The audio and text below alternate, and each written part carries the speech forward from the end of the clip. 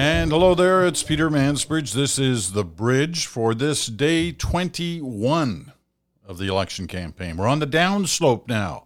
We're heading. We can see the finish line. It's down there. But there's still, 3 weeks to go. And a pretty potentially exciting 3 weeks. There's lots going to happen in this next few weeks. And for many people, this is when the campaign really begins.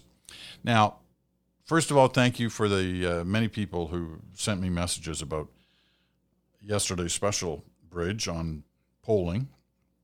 A number of things have kept bouncing back at me from that discussion I had with Shachi Kurl and David Hurley. And one of them was what David said about how at this point in the campaign, every kind of scripted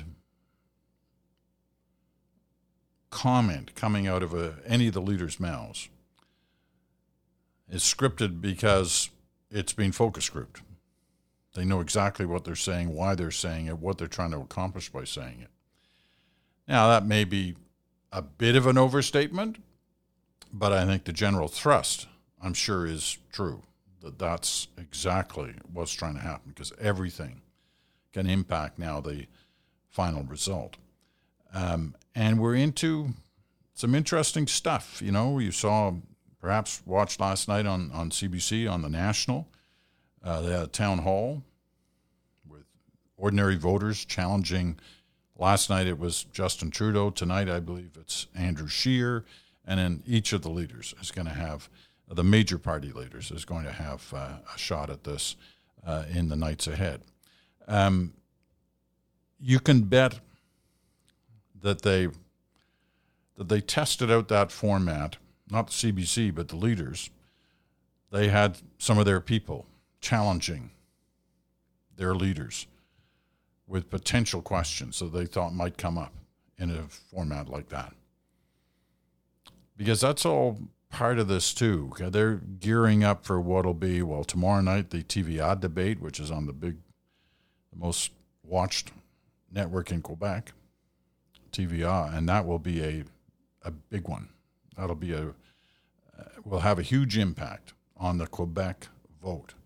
And if you've been watching the nightly tracking on Quebec voting, it's interesting because, as I mentioned last week, the Bloc Québécois has come back after being kind of written off by everybody. They're back again. They're either second or third. They seem to be challenging constantly the Conservatives for that position. The Liberals are ahead in Quebec. So there are a number of things happening. There's the TVA debate. There was the extremely popular program in Quebec, Tout le monde en parle, which runs, I believe, on Sunday nights. And Justin Trudeau was on this week. Andrew Scheer has been on as well. Justin Trudeau goes on this weekend. Andrew Scheer was on last weekend. I think I got that right.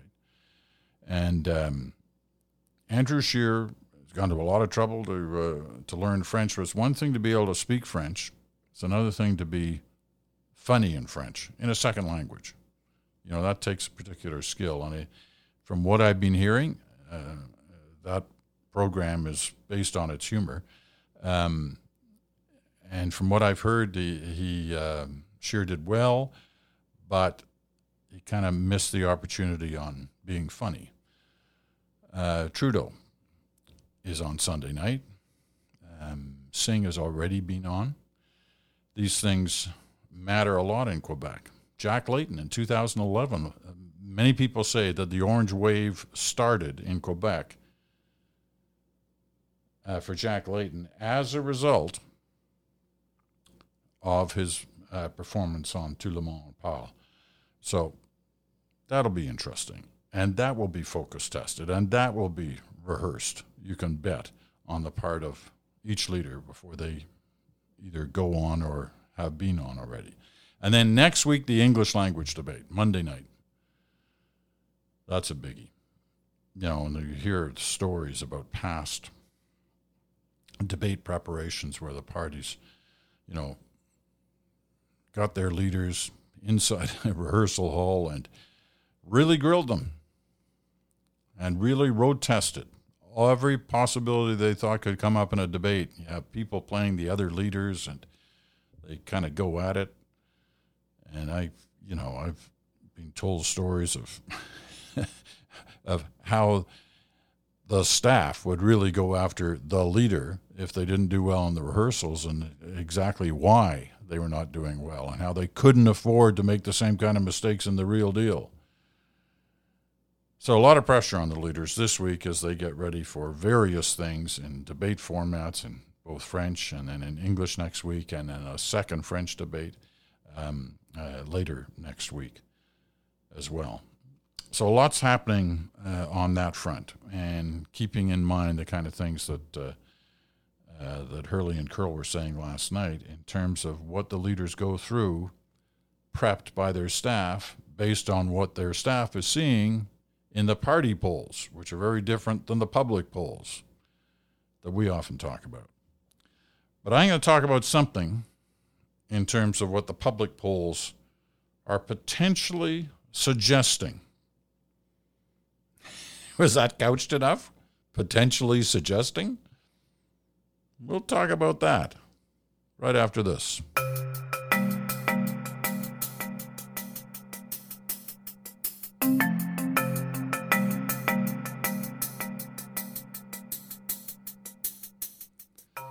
Okay, well, if you've been looking at the polls, you've noticed, I'm sure, from the very beginning of this campaign, how close they are in terms of the top two parties. You've got the Conservatives and the Liberals right up there in the low to mid-30s. And usually the gap is 1, 2, at the most 3 points, sometimes even tied. In all those scenarios, even though the vote is kind of packed for each party in different parts of the country, and seats could make a real difference here, that while the actual percentage of vote may be roughly the same, the number of seats could be quite different. But let's play this out a little bit, because I bet you, if these numbers remain like this, you're going to start hearing this question asked of certainly the leader who represents the leader of government right now. That's Justin Trudeau as Prime Minister. He'll be asked the question about what if no party forms a majority? And what if your party is a couple of seats behind the Conservatives when all the counting's done on election night? Now, the reason for that question is, as leader of the government, and which he still is and will remain so even after Election Day for a period of a week or so, before he has to go to the Governor General and either give up power or say, I want to try and meet Parliament and take my agenda. And if the Governor General says, yeah, hey, but you don't have as many seats as the Conservatives. You have 3 less. And Trudeau could say, well, I have the right to meet Parliament and try to govern. And I may have the support of one of the other parties. And in that case, the Governor General has to make a decision. And it's entirely possible that the Governor General would decide, okay, he has the right to meet Parliament. And so he can try. If he meets Parliament and loses a vote, then the Governor General has the right to go to the Conservative leader and say, do you want to try to meet Parliament? Or should I call an election? What's your opinion? So all these things are possible. But it starts with that question to Justin Trudeau, if that's the way this scenario, a very close situation, plays out. So what you'll find is at some point in these next few days, or certainly in the next week or 10 days, somebody's going to ask that question of Justin Trudeau. Would you try to hang on to power even if you have fewer seats than the Conservative Party? How will he answer that question? I raise this because I remember in 1979, his father was asked that very same question. because at that time it looked very close between the Conservatives and the Liberals. The Conservatives ended up winning by a lot of seats. It was about 30. And so there was no question as to who was going to meet Parliament. But he was asked a couple of weeks before the campaign by Mark Phillips, who was the CBC journalist covering the Liberals on that week. He was asked what he would do if the Conservatives had a couple more seats than him. And Pierre Trudeau left the impression, well, I'd have to think about that. I just might keep governing. I might try to keep governing. And that caused a big, huge kerfuffle, but he was right. He did have that right to try to do that. But as it turned out, it never happened that way. But this is always a good question to ask in the midst of a campaign that's close. And it will, I'm willing to bet, if it stays close, that this question will come up. All right, it's mailbag time. And we're going to go to the mailbag right after this.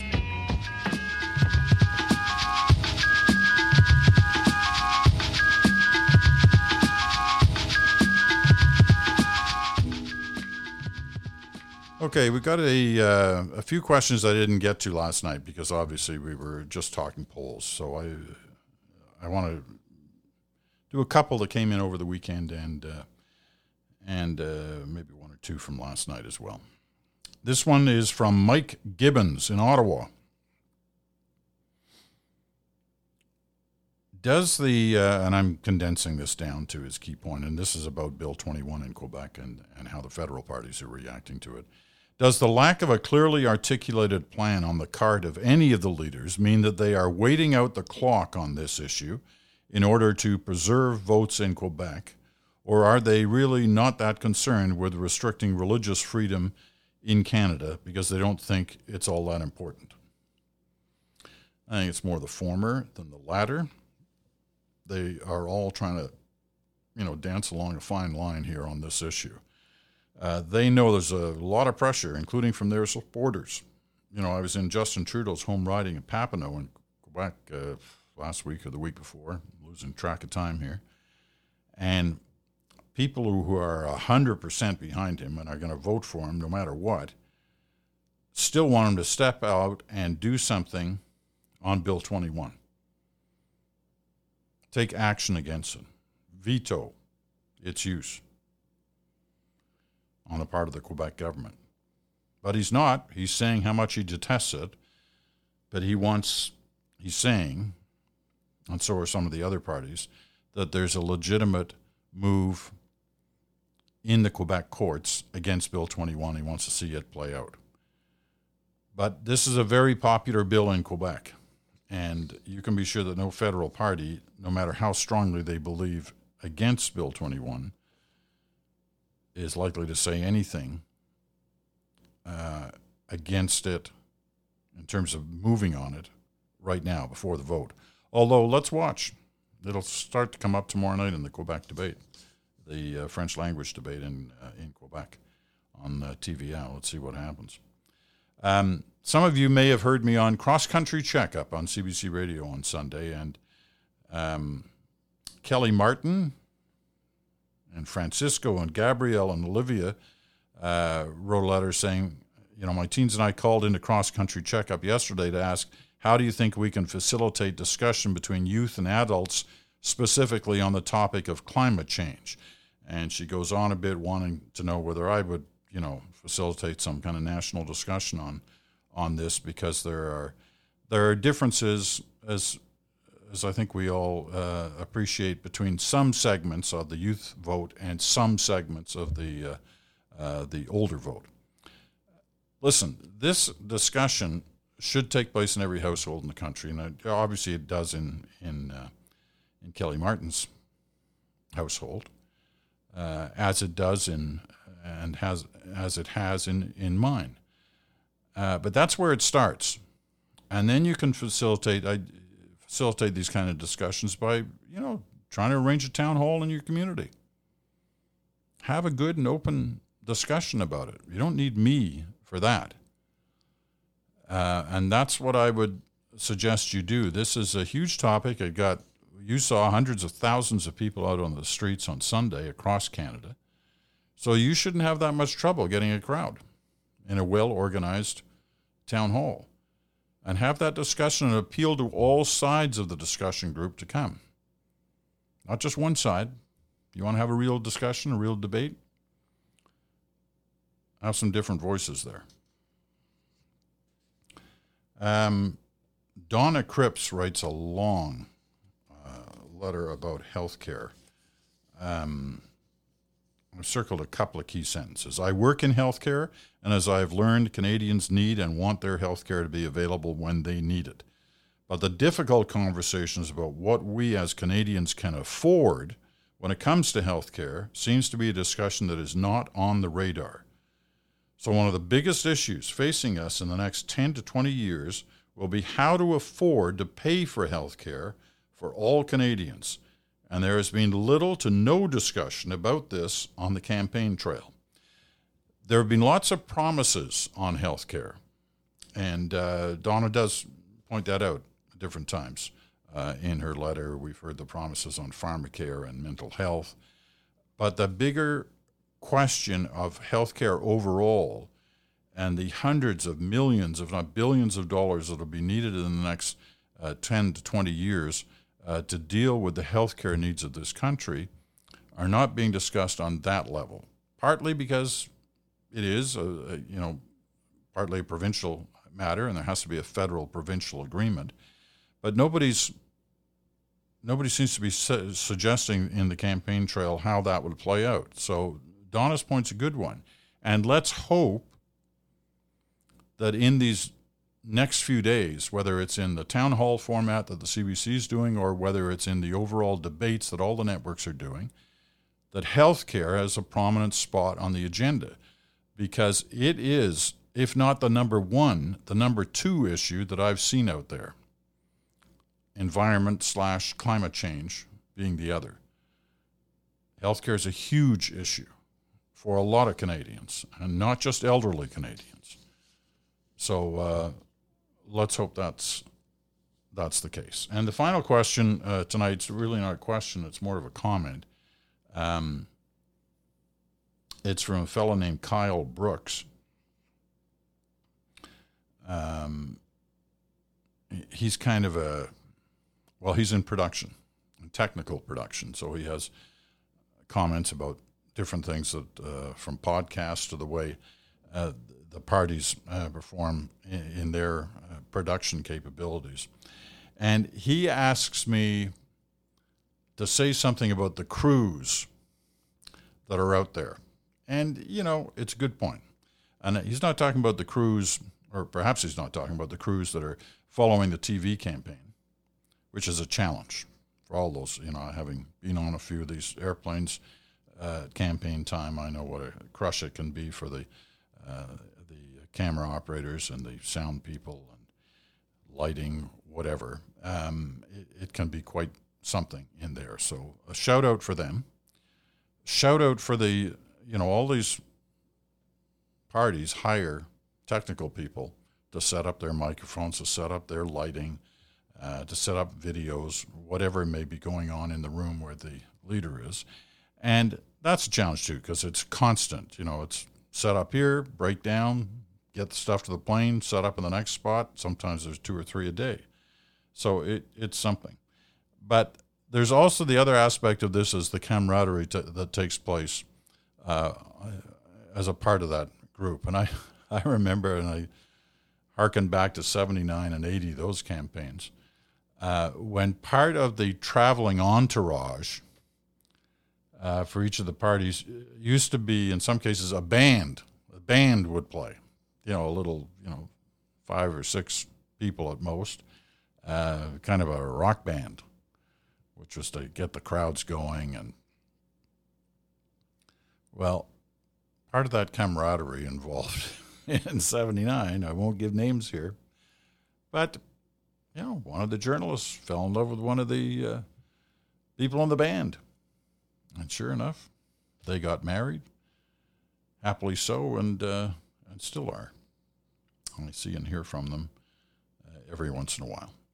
So there's your long-winded shout-out to the crews involved in campaigns past and present. Thanks for that, Kyle. You got letters? Don't be shy. Send them in, and I will try to get to them. The Mansbridge Podcast at gmail.com. The Mansbridge Podcast at gmail.com. Have a great night. Thanks for listening.